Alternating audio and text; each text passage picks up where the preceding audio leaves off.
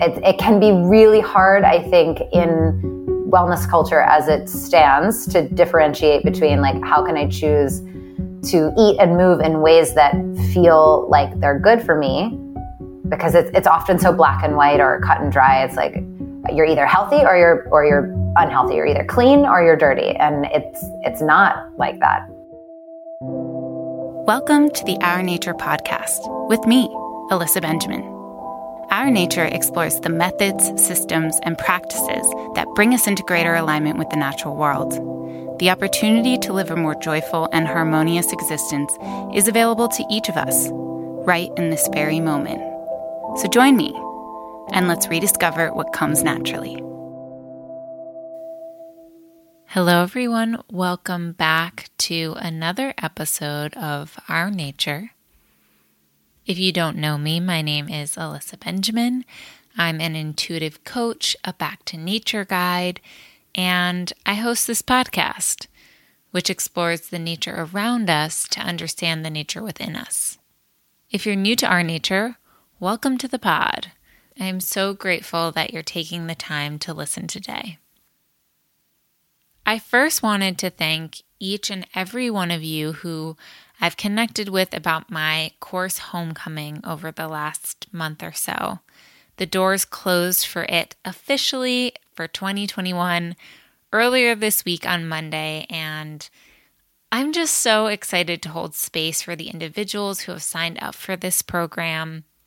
It has truly been my greatest joy to offer this course, and if you couldn't join this time around, I will most likely be offering Homecoming again in 2022. So this was definitely not your last chance to be part of this experience. Before we get into this week's guest, I wanted to talk about something I recently shared with those who are subscribed to my newsletter. Early on when I first launched this podcast, I was so scared of putting myself and my voice out into the world that I would become physically nauseous in the days leading up to the launch of every new episode. I would literally wake up each Wednesday and I would feel sick to my stomach. I was so terrified of being seen and of being witnessed because to me, that could mean being judged and ultimately being rejected. I know I'm not the only one who is afraid of being ostracized or cast out. In fact, fear of rejection is actually coded into our biology as a species. In our ancestors' time, to be cast out of a group was to face the real possibility of death, either from starvation or from predators.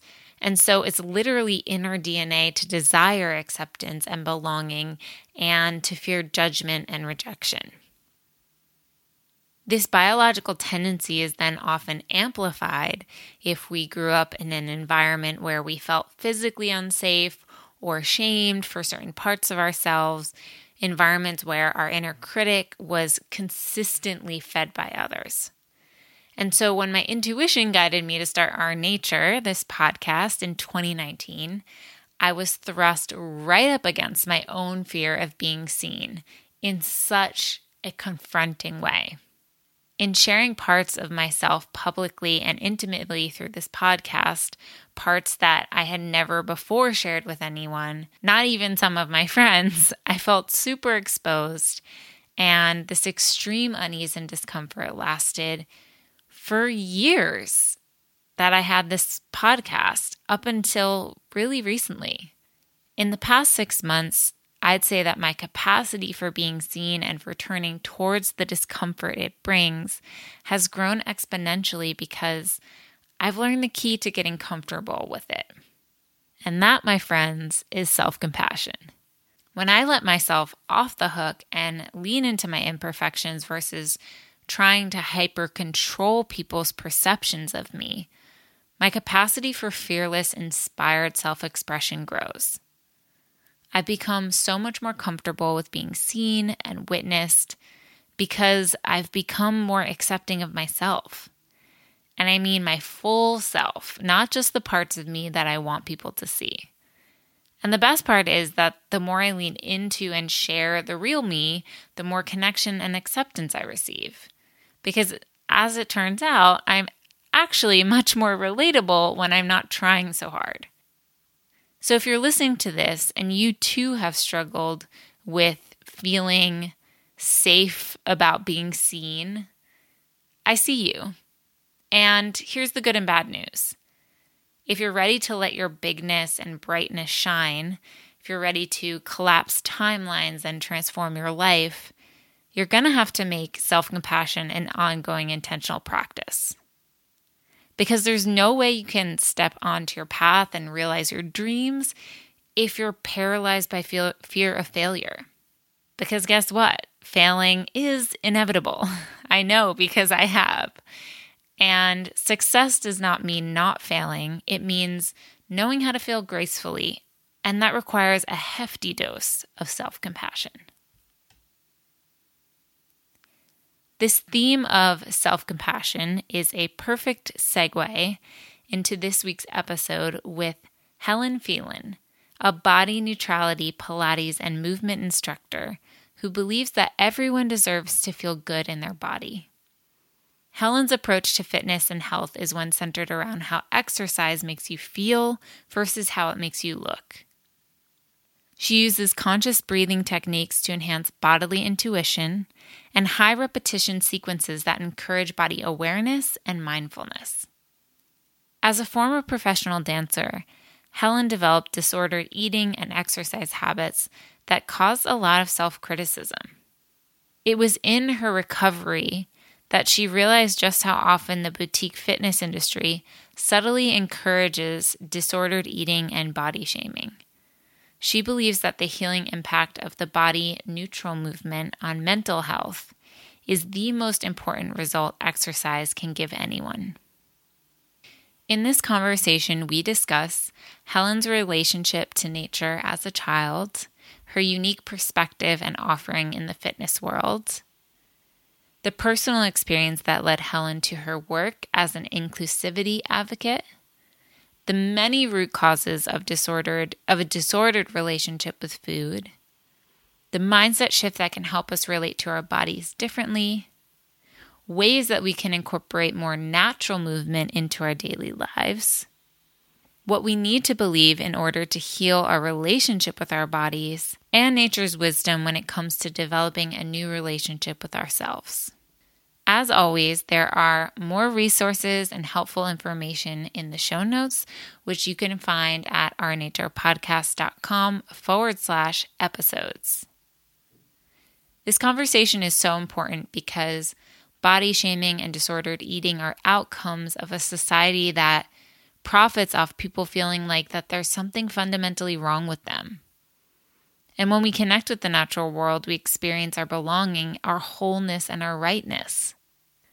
So I hope Helen's work and this episode reminds you to be a bit kinder to yourself and your body. So with that, let's get into my conversation with Helen Phelan.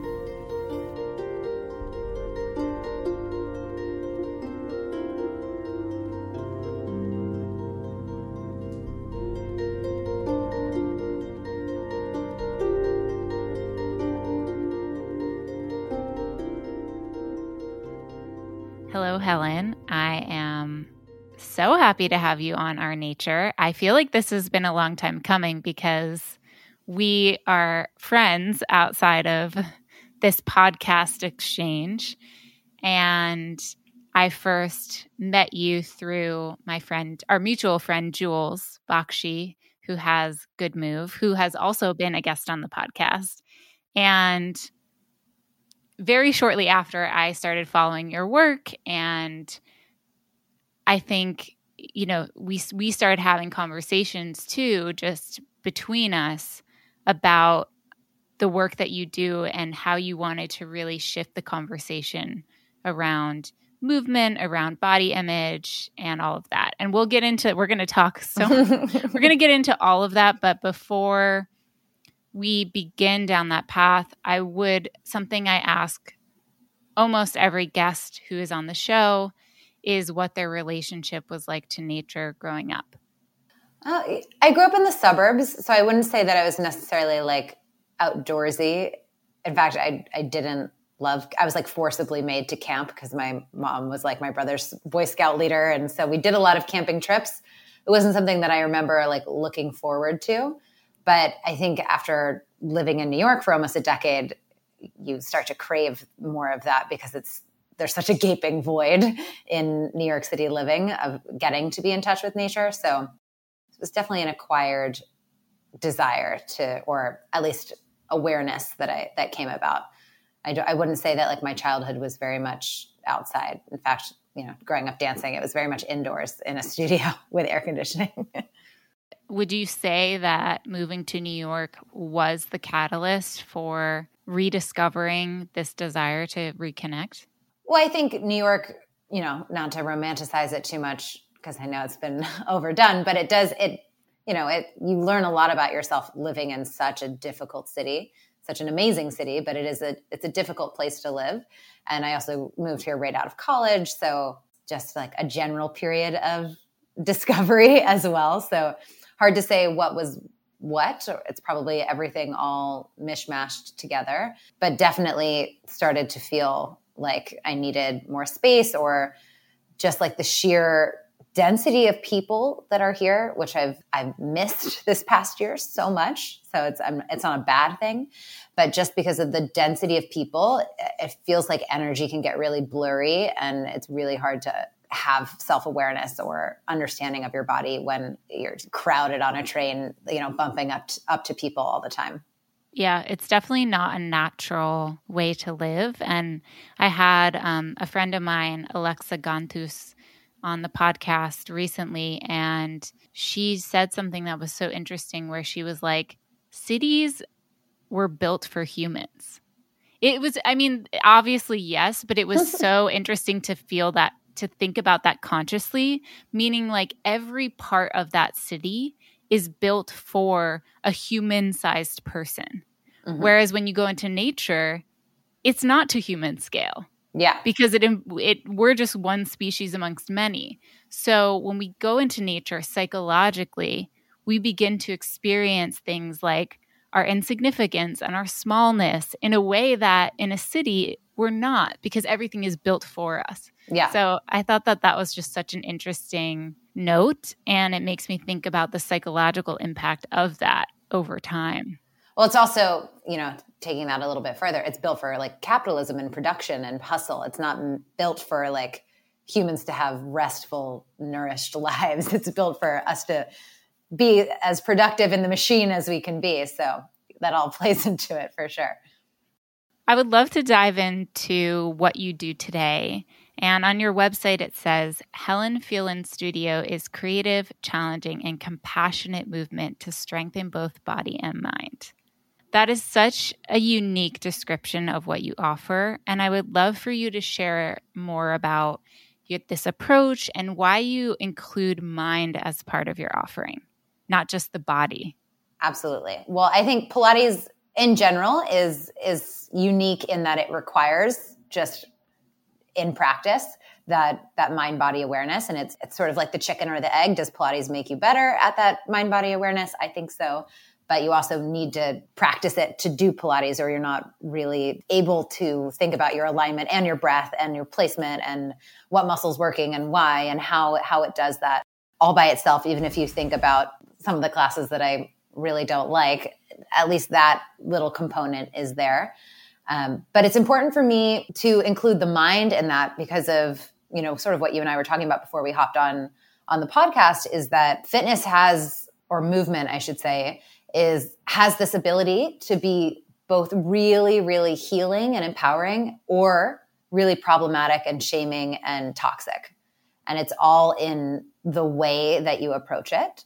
Like you can approach it like, I'm doing this because I really am dissatisfied with this aspect of my body or my appearance. You can take that even further into like skincare and beauty and all of those things. Or I'm doing this because I want to take care of myself, and I'm putting aside this time to do that. And even though movement has the capacity to be really challenging and not fun to do, it's like not all feel good stretching. We always feel better after because we're made to move, and it's cathartic. It's a release. It's a moment where you have to be listening to your body. Or I could also argue that a lot of people do a lot of mindless movement where they're like totally checked out. And it's just with the research on like, if we're looking at the way that muscles activate, it's not as effective when you do it like that. Maybe you can force yourself into a routine like that because of, our culture's conditioning, and you feel like you have to, and there's like all this pressure to be like the wellness person. But it's not going to be nearly as beneficial to your both body and mind if that's the motivation. And I say compassionate because, I am someone who has experienced a lot of disordered eating and negative body image issues throughout my life, also heavily influenced by the fact that I grew up dancing really seriously. But everybody has that. You don't have to be a dancer. You don't have to be in the performing arts to have that impact the way that you see yourself or the way that you view how your body works. It's something that's everywhere in our culture. And it's a huge problem for me when I go and take like a Joe Schmo boutique fitness class, because a lot of people are not trauma informed and they're not eating disorder aware. And of course, you cannot be everything to everyone. I totally understand that. But when you're someone who is supposedly working in the health profession and caring, I hope, about someone's well-being, it really astounds me how little acknowledgement there is that this is probably most people who come into a fitness space come there because they're unhappy with their body, and they stay because of all that other good stuff, hopefully. But it's impossible to ignore that is on people's minds if you're in this field. So the compassion is really important for me. The de-emphasizing like physical, I should say, aesthetic results, and prioritizing how movement makes you feel, your relationship with your body, how much you understand your body is the important part of it to me. Wouldn't you say that part of the way that, and this is sort of the root of capitalism, like part of the way that the market or the industry thrives is in that constant message that I have something that you don't have. Mm-hmm. And if you get what I have, you'll feel better. Yeah, you'll be enlightened, you'll be fixed, problem solved. And that's like another, even just like breaking that down onto like starting a practice thing. It's really overwhelming for people because, like I said, Pilates requires a lot of presence. And especially if that's not something that you've done a lot or that you're comfortable with, that can be overwhelming. But I always say it's like learning an instrument or learning a language. Like you get it a little bit at a time. And unless you're a native speaker, you're still always working on something. There's still always something to learn more about. Your vocabulary can evolve, et cetera. So I know it sounds cheesy at this point, but it is about the process of doing it and showing up for yourself and what that communicates to your subconscious, that you believe that you're worthy of taking this time for yourself, whether it's, like a super intense workout where you feel like you're going to die after, or just a little foam rolling and stretching and even just sitting and breathing. It can look like a million different things as long as you're regularly, consistently doing something as radical as saying that this is for me. That shouldn't be so political, but it is pretty political because the mainstream thinking is that I'm doing this as punishment, or like I have to get rid of some aspect of who I am, what I look like. It seems like it all comes back to intention. Like, what's the intention? Because it can look on the outside like the same thing. Like you could see 5 people work out and be like, okay, without knowing what's, the internal dialogue, it may all look the same. Like they could either be showing up to give to themselves or showing up because they feel like something's lacking. So it becomes a really personal process and like an internal process and a deep process, because it's really about like your relationship, not only I would say to your body, but to like yourself and imperfection, and so many things get wrapped up in it. Your relationship to capitalism and happiness and presence. And something I would love to have you share and talk about is what led you to this work, because I find that we often give the medicine that we needed. I mean, I guide people back to nature because I need it. I have like ADHD tendencies and I get overwhelmed. And so I need nature because it brings me back to presence and pause. And that's like my greatest gift is to offer it. And so for you, I was listening to another podcast where you talked about how you were really disconnected from your body. And I think it's so powerful. This story is so powerful because you were a dancer. And something that I also encounter a lot in my conversations with people about nature is this idea of you can physically be in nature and not be connected to it. And so can you share a bit more about your journey with your body and how that led you to this work? I've actually had this conversation with Jules before, in that I feel like when I was dancing, like at a professional level, it was more about like, how can I like beat my body into submission? How can I do this many turns? How can I hold this balance for this long? There was not like a listening relationship with it. And I do think that I'm sure my art suffered as a result of being so disconnected, but I was so like product oriented or results oriented that I was missing all of that in between. Yeah, I started teaching fitness in general just as a day job because I was still auditioning and I was hoping to continue to pursue dance professionally. And more it just became like I really enjoyed the interactions that I was having with students, and I enjoyed teaching. Teaching in general was so healing for my social anxiety because like you're forced to stand in front of a crowd of like 12 to 25 people and be looked at as the authority. Whereas, the psychology of a dancer is like clay instrument. Like the choreographer is the one with the voice and you're just there to communicate it. And so I was all of a sudden put in this position of like, however much an authority your Pilates instructor has, but for that 45, 60 minutes, they're in charge. And so that was just in and of itself so healing for me. But as I, continued teaching, got out of my apprenticeship, I started feeling very uncomfortable with the cueing and how casual people are with talking negatively about bodies or assigning value to certain body types. And, I was also in therapy at the same time, and I was trying to like rationalize my ability or my safety in this physical, in the fitness space, while trying to, recover from my own eating disorder. And I think on paper, that sounds like a really counterintuitive thing to do. But despite what I just said about dance being about like what I could accomplish, it's still the lens in which I see the world, movement. I'm a very kinesthetic person. I started dancing when I was 3. So I couldn't imagine my life without doing something physical. I wasn't about to like go learn to code as much as my finances would have probably benefited from that. I needed to be doing something with my body because that's just the way that I understand the world. All of those things happening at the same time.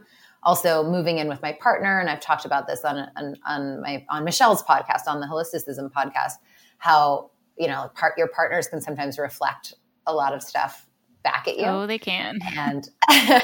And he happens to be French and has just this very intuitive relationship with food and movement. It's very much about paying attention to how you feel, and it's not something that anyone said to him, like, that's how you do that. It's just, I think in the culture that he grew up in, it was much more just unspoken. And that was the expectation, where, American culture is very different. So us moving in together at the same time that I'm starting to, start to teach full time, I became very, very conscious of the words that I was saying. And even for someone with as much privilege as I have, thin, able-bodied, straight-passing, upper middle class, it goes on. Even for someone with all that privilege, it can still be a really toxic environment. And so I became very, very uncomfortable with contributing to that. And obviously not saying that I'm perfect at this now. I'm still always learning and trying to do better. But I think that the biggest shift that I made early on was just the words and the language that I use when I'm teaching. Pilates for so long has had a reputation of being for dancers or wealthy white women. And because of that, the cues that we learn in certifications are geared towards, a specific body type without understanding necessarily of body diversity and the idea that like thinness doesn't equal health if we're talking about trying to help promote healthy behaviors in our students. So I could go on and on just from like a teaching teachers perspective. But I also wrote a blog on this that I can send you. There's a very interesting study, and I'm forgetting what journal it was in, talking about like what you were saying earlier, that like fitness looks the same on the outside. A plank is a plank is a plank. But they had two groups of women, and they had the same playlist. They had the same exact class. Almost everything was exactly the same. But the first group, the instructor said things like, this is to, fix XYZ area. This is like for all your problem spots, blah, blah, blah. That type of, it feels old school, but it's still happening everywhere, the bikini body type of stuff. And another class cued based on feeling where the movement was initiating and, just functional cues. This will help you ease back pain, or this will help your posture open up, like more real life context. And at the end of each class, like exercise makes you feel good. So everyone has those endorphins, everyone has that buzz, everyone recorded saying they felt better after class. But the group that had those like body shaming clues, though their mood was boosted, they felt worse about their bodies. And so, that's a small study. I'm forgetting all of the details, but of course, if we're talking like scientifically, we can't necessarily say that's the entire world, blah, blah, blah. But to me, that really just solidifies that you have such a influence over someone in a fitness class when you're the facilitator. And even you as just a person practicing, you are in control of your environment as well. You can't always, I hope you don't try to control your thoughts because, that's toxic positivity and all of that. But you have the ability to recognize when those thoughts are serving you and, try to choose to help yourself spiral upward out of those things that can be really reflexive, because it's so common when we think about our bodies, when we think about movement. But over time, the more you practice thinking about it in a slightly different way, it still looks like a plank, but it feels totally different. And your experience the rest of the day and so on is very different.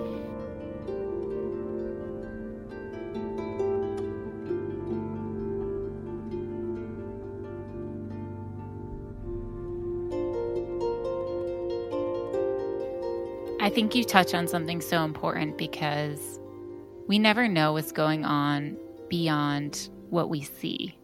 And something that I've experienced that I don't think I've really talked about on this podcast that much is that I have thin privilege. I mean, I am thin, but I have had a disordered for many years, and it's less now, but for many years, I had a disordered relationship with my body.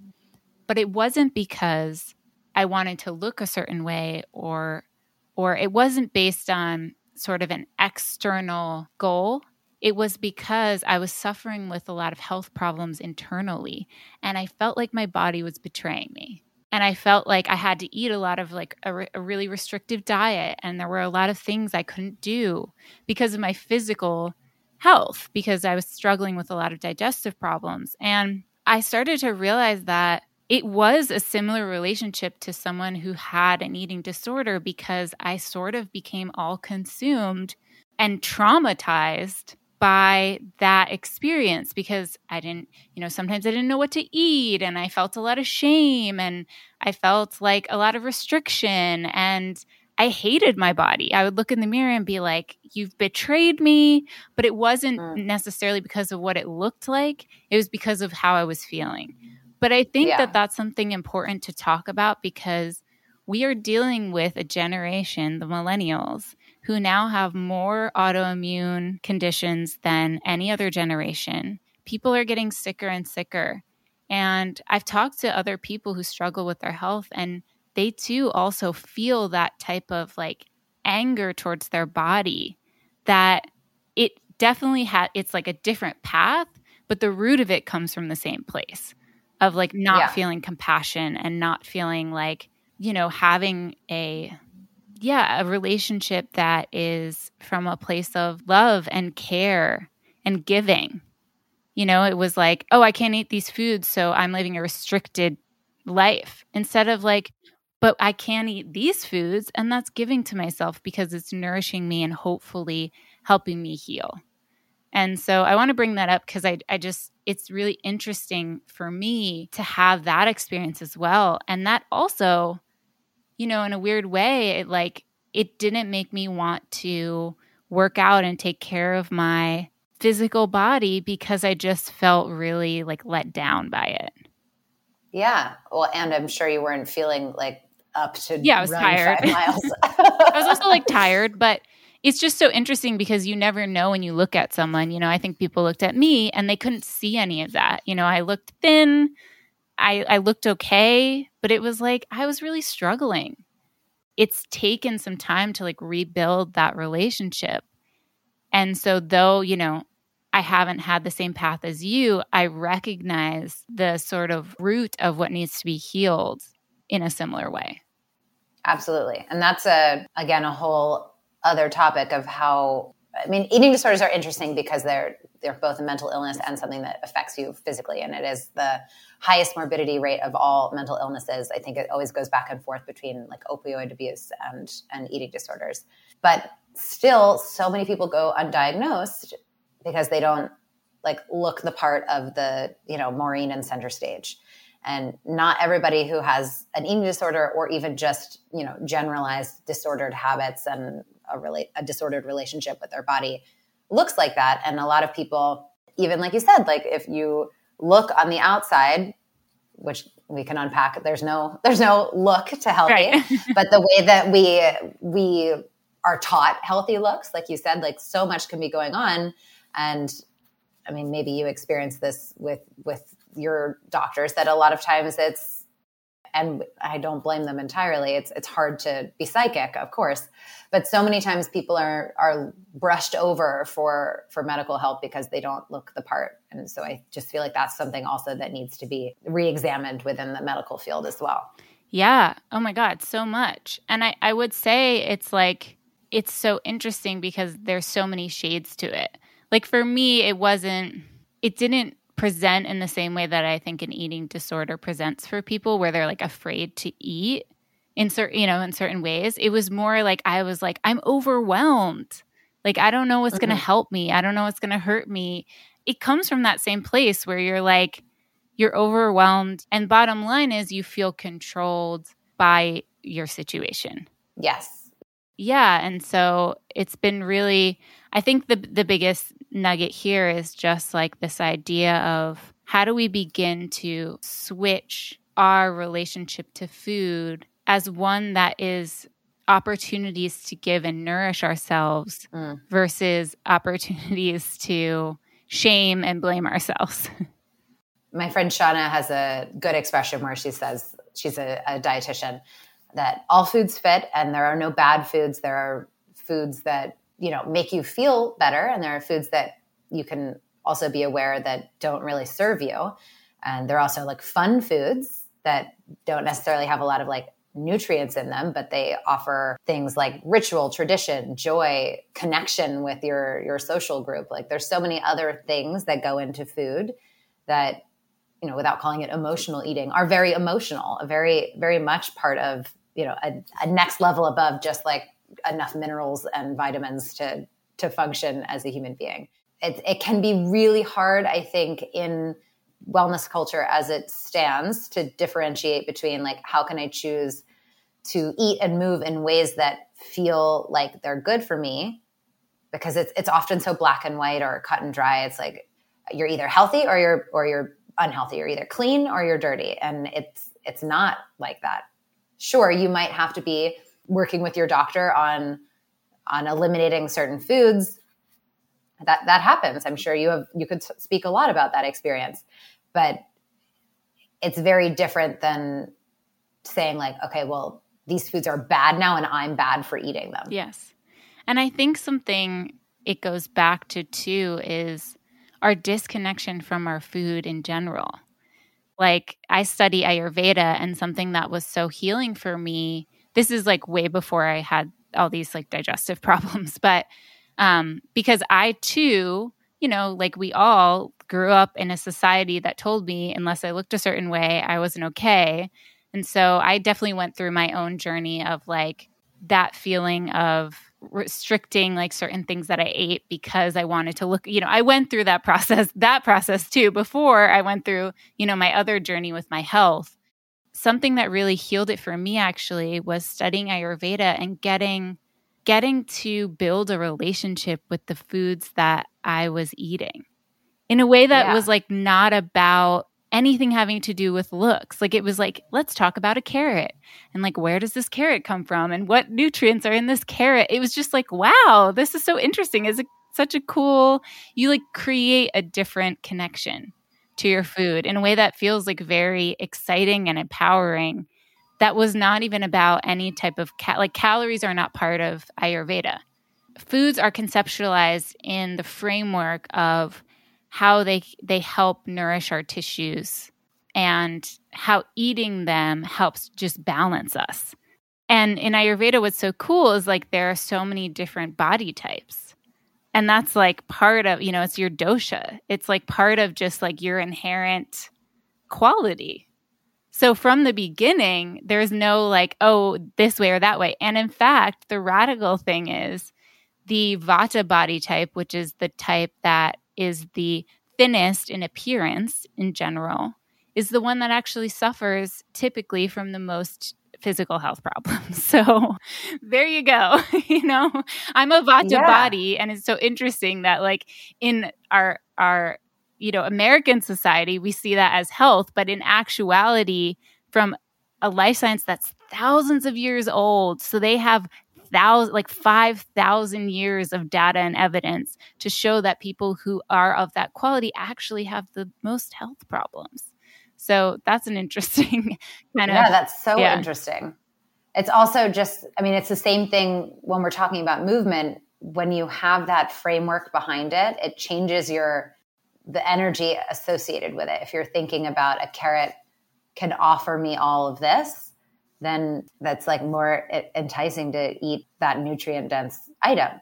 Or, even the same thing, if you're saying like a chocolate can offer me, baking with my mom or whatever, like that's also equally valid and important. And with movement, it's like this exercise is not easy. It's like hard to sometimes I think explain that it's not going to be fun necessarily. Exercise is inherently going to challenge you. That's what, makes you change and grow stronger and open up, tightness and improve imbalance. So it has to be energy exerted, right? But when you look at it, like, what am I going to get out of this? And I think we're just so used to thinking about like, what I'm going to get out of this is finally looking like this, this body that I was told that I need to look like, or what seems like is healthy, but like you just said, is not necessarily always healthy. I often find it hard to put into words, like the difference, because it's subtle, but also very different at the same time. It's a different somatic experience too. It's a different like energy that comes through. I'd love to hear a little bit more about what prompted you to choose Pilates as the movement modality and movement system that you offer versus, there are so many that you could have offered. Well, from a purely like logistical standpoint, I've been doing Pilates since I was young as part of my dance training. So it was very like natural. The movements also felt very familiar. So it was something that, just I gravitated towards. And also because like to teach like a cycling class is a lot of energy expenditure. So is emotionally like holding space for someone. And, I'm not saying that Pilates is easier, but I just felt like that would have been unsustainable for me going towards something more like, quote, fitnessy based. I also love that Pilates has this ability to be both therapeutic, rehabilitative, and exhilarating and cathartic. It has both of those things in it. So I like that range just because, like I said, I am a, Dancer at Heart 111 was my first AOL screen name. Oh, amazing. That is. Oh my God, I love that. So were you in dance competitions? We did a little bit of dance competitions, but it wasn't really the competitive space. It was like concert dance more. I got a BFA in dance, and then I I did dance on a cruise ship actually when I first got to New York and did a lot of like project-based stuff. Yeah, just movement. I love to move. So I like to, that sense of pride that you get from like a new skill. I joke about this. I feel like with every conversation I have about movement is like, whether you're able to carry all your groceries up the stairs in one trip, like that makes you proud. You feel good about that. Whether it's 32 fouettes on point, not every person's daily life goal, but when you learn a new skill, you feel pride, and that helps you foster that sense of like an amiable feeling with your body. And we're so used to feeling the opposite of that it's a huge reason why I feel like movement is not just a way of you taking care of yourself, literally improving your longevity, your sleep, your sex life, blah, blah, blah. But it helps promote that positive sentiment with your body. And I think the unfortunate like co-opting of that on social media is like, you'll feel good about your body when your body looks the way that you want it to. And that's what it does to feel good about it. But actually that keeps you stuck in that loop of always feeling bad about it. But if you make that subtle but very different mindset change of this is helping me, realize that like I'm powerful, I'm strong, I can do the hard things, and I'm stronger now than I was 6 weeks ago, a year ago. Like, look at all that I can do now and whatever your modality is. Yeah. And something we talked about before we hit record, when we first connected is like this relationship with our body where we think we have to look a certain way to gain some type of like self-love or admiration and validation from the external world is completely fabricated. It's like constructed by society completely. So like the whole thing is just kind of it's just made up. Like it's not actually the reality. Like there's actually no basis in fact around it. You were sharing with me that like it has always been used as a tool to promote profit and exploitation of individuals. Yeah. And I think we talked about this last time we were chatting, that really this like the diet culture thing, or the roots of diet culture, started when clothing started being mass produced and people had to like choose a size, and then a size was idealized. Whereas before you either made your own clothes or you paid someone to make clothes to fit your body. And so it was not as wrapped up in like consumerism the way that it is now. And now it all plays together. Like you have to buy this bath salt to take care of yourself. You have to, buy this oil to meditate. Like it all is, I'm sure those are some nice products. I use them, but you don't need those things. You also don't need me to lead you through a class. You might want me to, because it's something that I have a lot of experience in, and we like to delegate out those so we have free space in our brains. So I'm all about that. But at the end of the day, you have the power to take a walk with your dog, or to stretch, or to key into what's going on in your body. What do you need? Something that I also find so fascinating is that in the past, we got our exercise not because we thought we should, but because we needed to. If we were, I'm talking thousands of years ago, if we were running from a predator, or we needed to quickly go find something that we needed to survive. And in the same way, we also didn't have to will ourselves to be in connection with the natural world, because we just were. Or in it, yeah. We were just in it. It was just that was our home.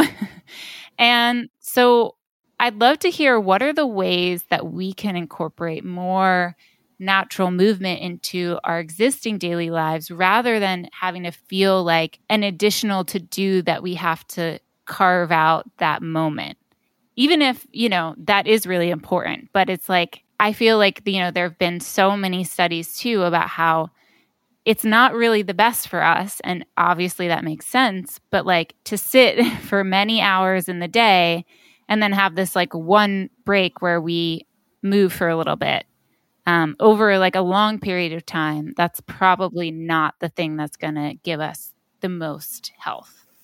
Yeah. So I talk about this especially with like new clients, they'll be like, how many times should I work out a week? And like, even if you're doing 7 days a week, which I argue is no one needs to be doing 7 days a week.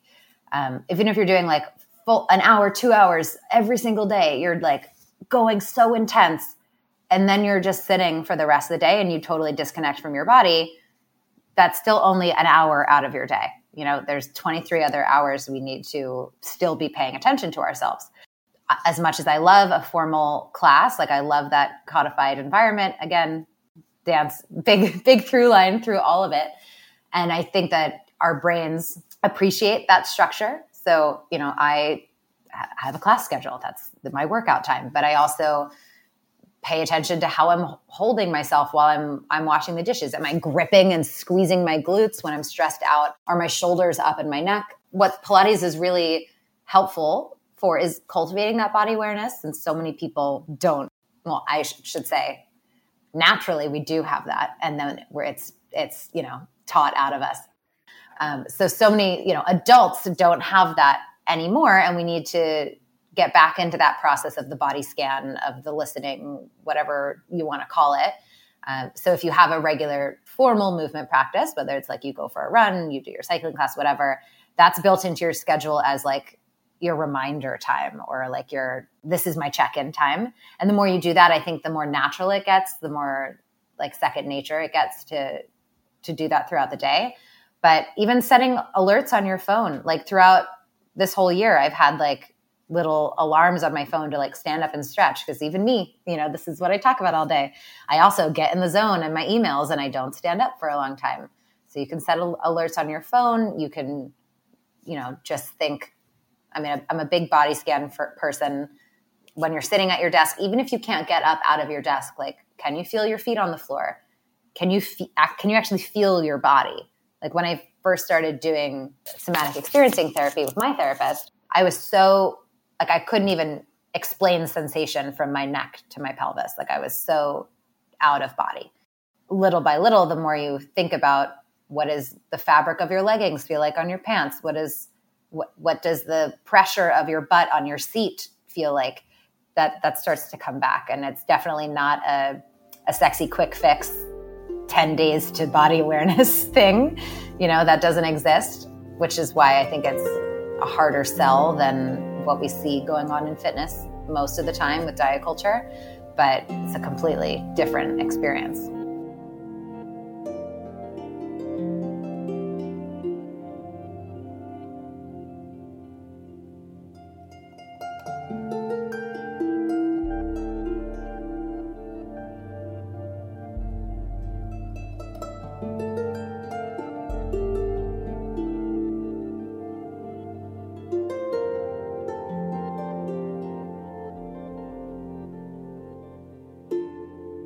And I would also say that it's the pathway to joy, because I too was very disembodied a few years ago before I started connecting with the natural world. And I used to do body scans and I couldn't feel anything. And I thought, well, I guess body scans don't work. And it was not that. It was that I didn't know how to connect in. But I talk about this a lot on this show, is that when you connect in and when you can be in your body, you're in your present experience. When you're in your present experience, you have the capacity to feel joy and fulfillment in a way that you can never feel when you're constantly in your mind. So it's, to me, it's like movement. You're offering movement not just for that physical and compassionate connection to your body, but also as like a pathway to presence, and then therefore like joy and freedom like from, the constraints of your mind, which have nothing to do with who you are. Like we are not our minds. We are not our thoughts. And so I think it's so powerful because, my partner, he's a somatic energy healer. So he works with people to help heal their relationship with their bodies. And the reason why people come to him is because a lot of times people who have chronic illnesses, they are struggling and nothing is helping. Like they may be going to the doctor, they may be taking all the supplements, they may have even gone the Eastern medicine route, they may have even tried meditation, but it's not helping. And the reason why, and he talks about this a lot, is because you cannot heal your body if you are not in your body. If you are not connected to your energy, if you're not connected to this like system of energy that moves through us all the time. And so he really he helps people actually who feel like there's no answer for them heal themselves. And he actually completely healed himself from fibromyalgia. Wow. Just with somatic meditation. And I feel like what's really cool about the work that you do is having that like mindful movement practice is an opening for so many people into a new relationship with their bodies. And that is like very powerful and life-changing. And that's the part about your work that I feel very excited about, because that's, I think, the root of that disconnection is the root of many people's illnesses, which for me, I know is true. David, I mean, this is the work that he does in the world, and he experienced it very acutely for himself. Yeah. And I mean, at the same time as that, I also am like the first to say, like, to know when to stay in your lane, you know, like when, a lot of people have body trauma, especially a lot of people who come into a fitness studio. I think it's the responsibility of studios and trainers and what have you to do certification in that work, as well as the, you know, the anatomy and the, you know, the programming and blah, blah, blah, but also to be very, very, very liberal with the referrals out, you know, like I'm not a social worker. I'm not a psychologist, psychotherapist, psychiatrist. I am someone who has a lot of experience, both good and bad, with movement. And I can lead a class really well, and I can make it as safe as I feel is possible. But if you're still struggling, backing up even more, like just the idea of being present is very scary and unsafe for a lot of people. So if that's where you are, no, my Pilates class is not going to fix that. And I think that it's like archetype of the wellness influencer who has like figured it out and is like a guru and has it all. And it plays into that consumerism thing. Capitalism is our problem at the end of the day.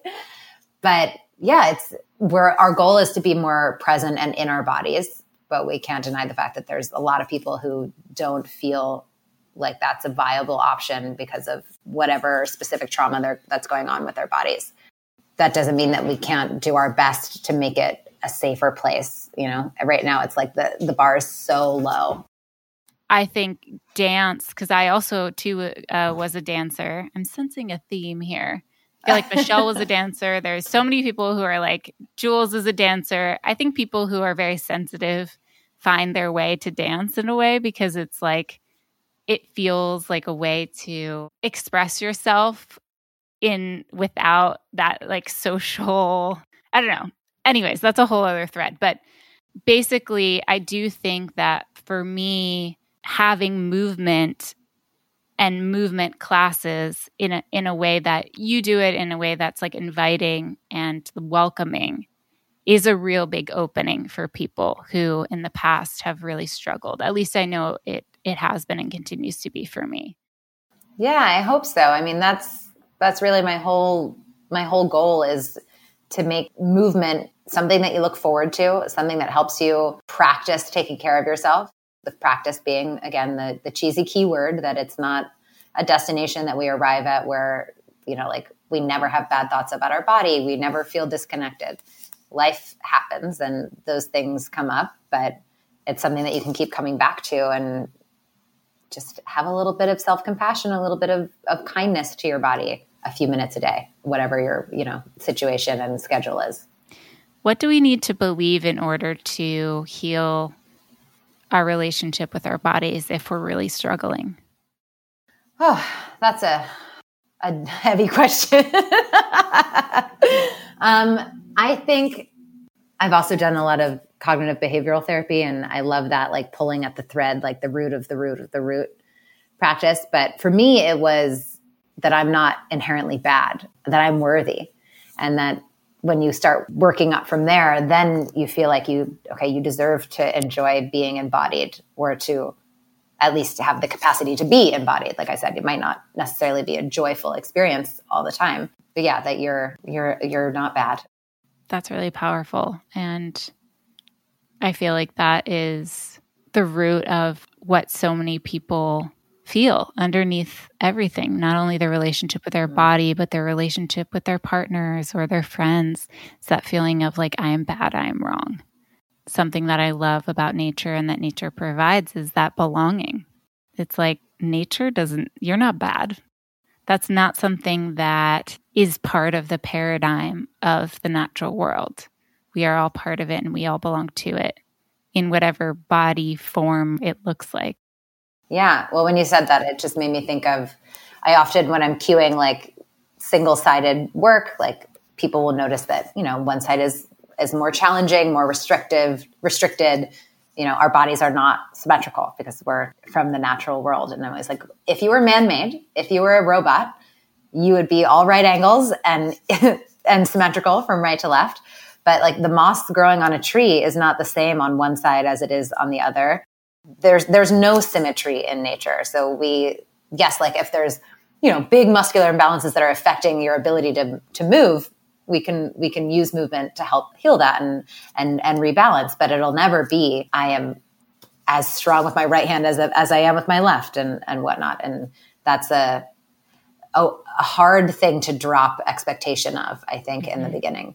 And just that idea of like health isn't a goal that you achieve. Like it's not an end point. Like you don't work for years and then you're like, okay, I've gotten health.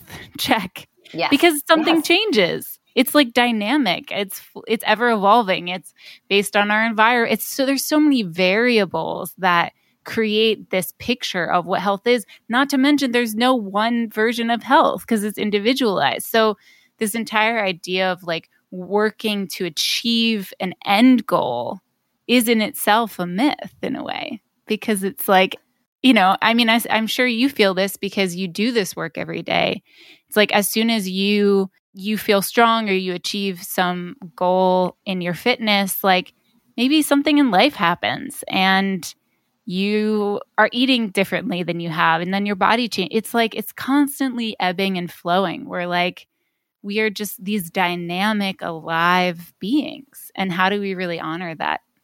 Yeah. And I've been feeling that a lot lately in terms of like productivity and the fact that, I run my own business and there's always another course I want to do. There's always another like certification I want to do. And yes, those are all great things to continue growing and evolving, but it can be really overwhelming to the point where like you self-sabotage and just don't even try because it feels like it's an impossible thing to achieve, to be all knowing, to be all strong, to be, whatever the topic it is for you. And it's just, again, it gets you stuck in that loop instead of continuing on your trajectory. The last thing I want to ask you about before we get into the last segment of this podcast, which is a series of 5 questions that I ask every guest, is about your experience of leaving the city during the pandemic and going upstate and living upstate and being much more in close proximity to the natural world. And I'd love to hear what that experience was like for you and how that closeness shifted your day-to-day.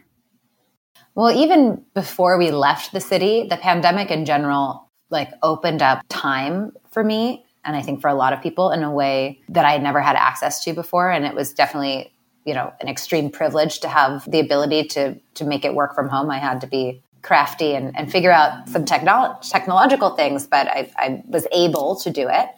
Whether it was school or rehearsals or waitressing or teaching Pilates, all of these, things that I've done professionally was always very much dependent on someone else's schedule.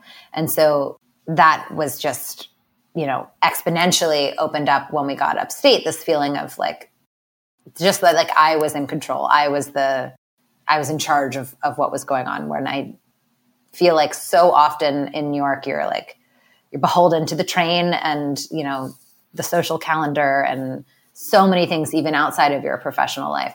And then, of course, it was just lovely to have fields around me and be able to, walk outside without having to wear a mask because there was no one around. And just what that does to your nervous system is a whole other thing, because I had a lot of health anxiety when we were in the city before we left. I was very, very afraid. I mean, I'm vaccinated now, but I'm still very, it's not over. I'm not relaxed about it now. It's gone down a lot because of my ability to get vaccinated and because we've had all of that space throughout the worst of it. But that was just very, very, the word that's just coming in my mind a lot is ease. It was just, there was so much more ease being able to get out, and I'm really grateful for it. I also really missed Brooklyn, so I'm very happy to be back at the same time. It's a weird dichotomy, but yeah. Okay, well, are you ready for the last 5 questions? I am. Okay, rapid fire round. So trust your intuition on the answers. What is your favorite place in nature? My favorite place in nature is probably Avalon, New Jersey. It's like a beach town where I grew up going. You know, lots of family. Obviously, I love the sun. And it's the one house that was like in my family my entire life because we moved around a bunch, but that was my grandparents' house and it was always there. So that is like home base. What is the animal, mineral, or plant that resonates with you the most? Ooh, black cats. Wow, that was a quick answer. Yes, I've always felt an affinity. We always had black cats. Always loved them. I don't know. They speak to me. I love that answer. What is one thing we can do right now to connect with the natural world and bring more harmony into our lives? Walking. I have gotten really, really into like mom walks this year. Another thing that being away from the city and being in nature allowed me to do this year is take like the pressure off of formalizing my movement practice. So there were days where I would teach just like verbally through Zoom. I wouldn't actually be moving. And then, I wouldn't do a class for a few days. And just by the nature of what my work has always been, that's not really always been possible for me. And it was very nice to experience, what I talk about all the time, which is that you don't have to overthink it. What is the greatest lesson nature has taught you? Greatest lesson? Probably along the lines of what we were saying earlier about how like imperfection is natural, and like the idea, even just the word imperfection is man-made. Like there's no real such thing. Complete this sentence. Nature brings me peace. Thank you so much, Helen. This was lovely to chat with you in this capacity. Thank you. I'm always, I geek out on talking about this stuff. So happy to get on a microphone and do it. Awesome. Hello. If you're hearing my voice, you've made it to the end of this episode. I hope you got something meaningful from this conversation with Helen Phelan. I know it reminded me about the difference between moving towards exercise because of an intention to give to myself versus moving towards it because of an intention to punish myself because there is a part of me that I dislike or I want to fix. If you enjoyed this episode, please share it with your friends. It would mean the world to me if you left a review. Reviews really matter in the podcast world that we're in. And it would mean so much to me if you took the time to write a review of this show. That's all from me this week. I will see you on the internet or on the trail. So long. You just listened to an episode of the Our Nature podcast. If you liked this podcast, please subscribe, rate, and review it. Thank you so much for listening. Stay curious, and I'll see you next week.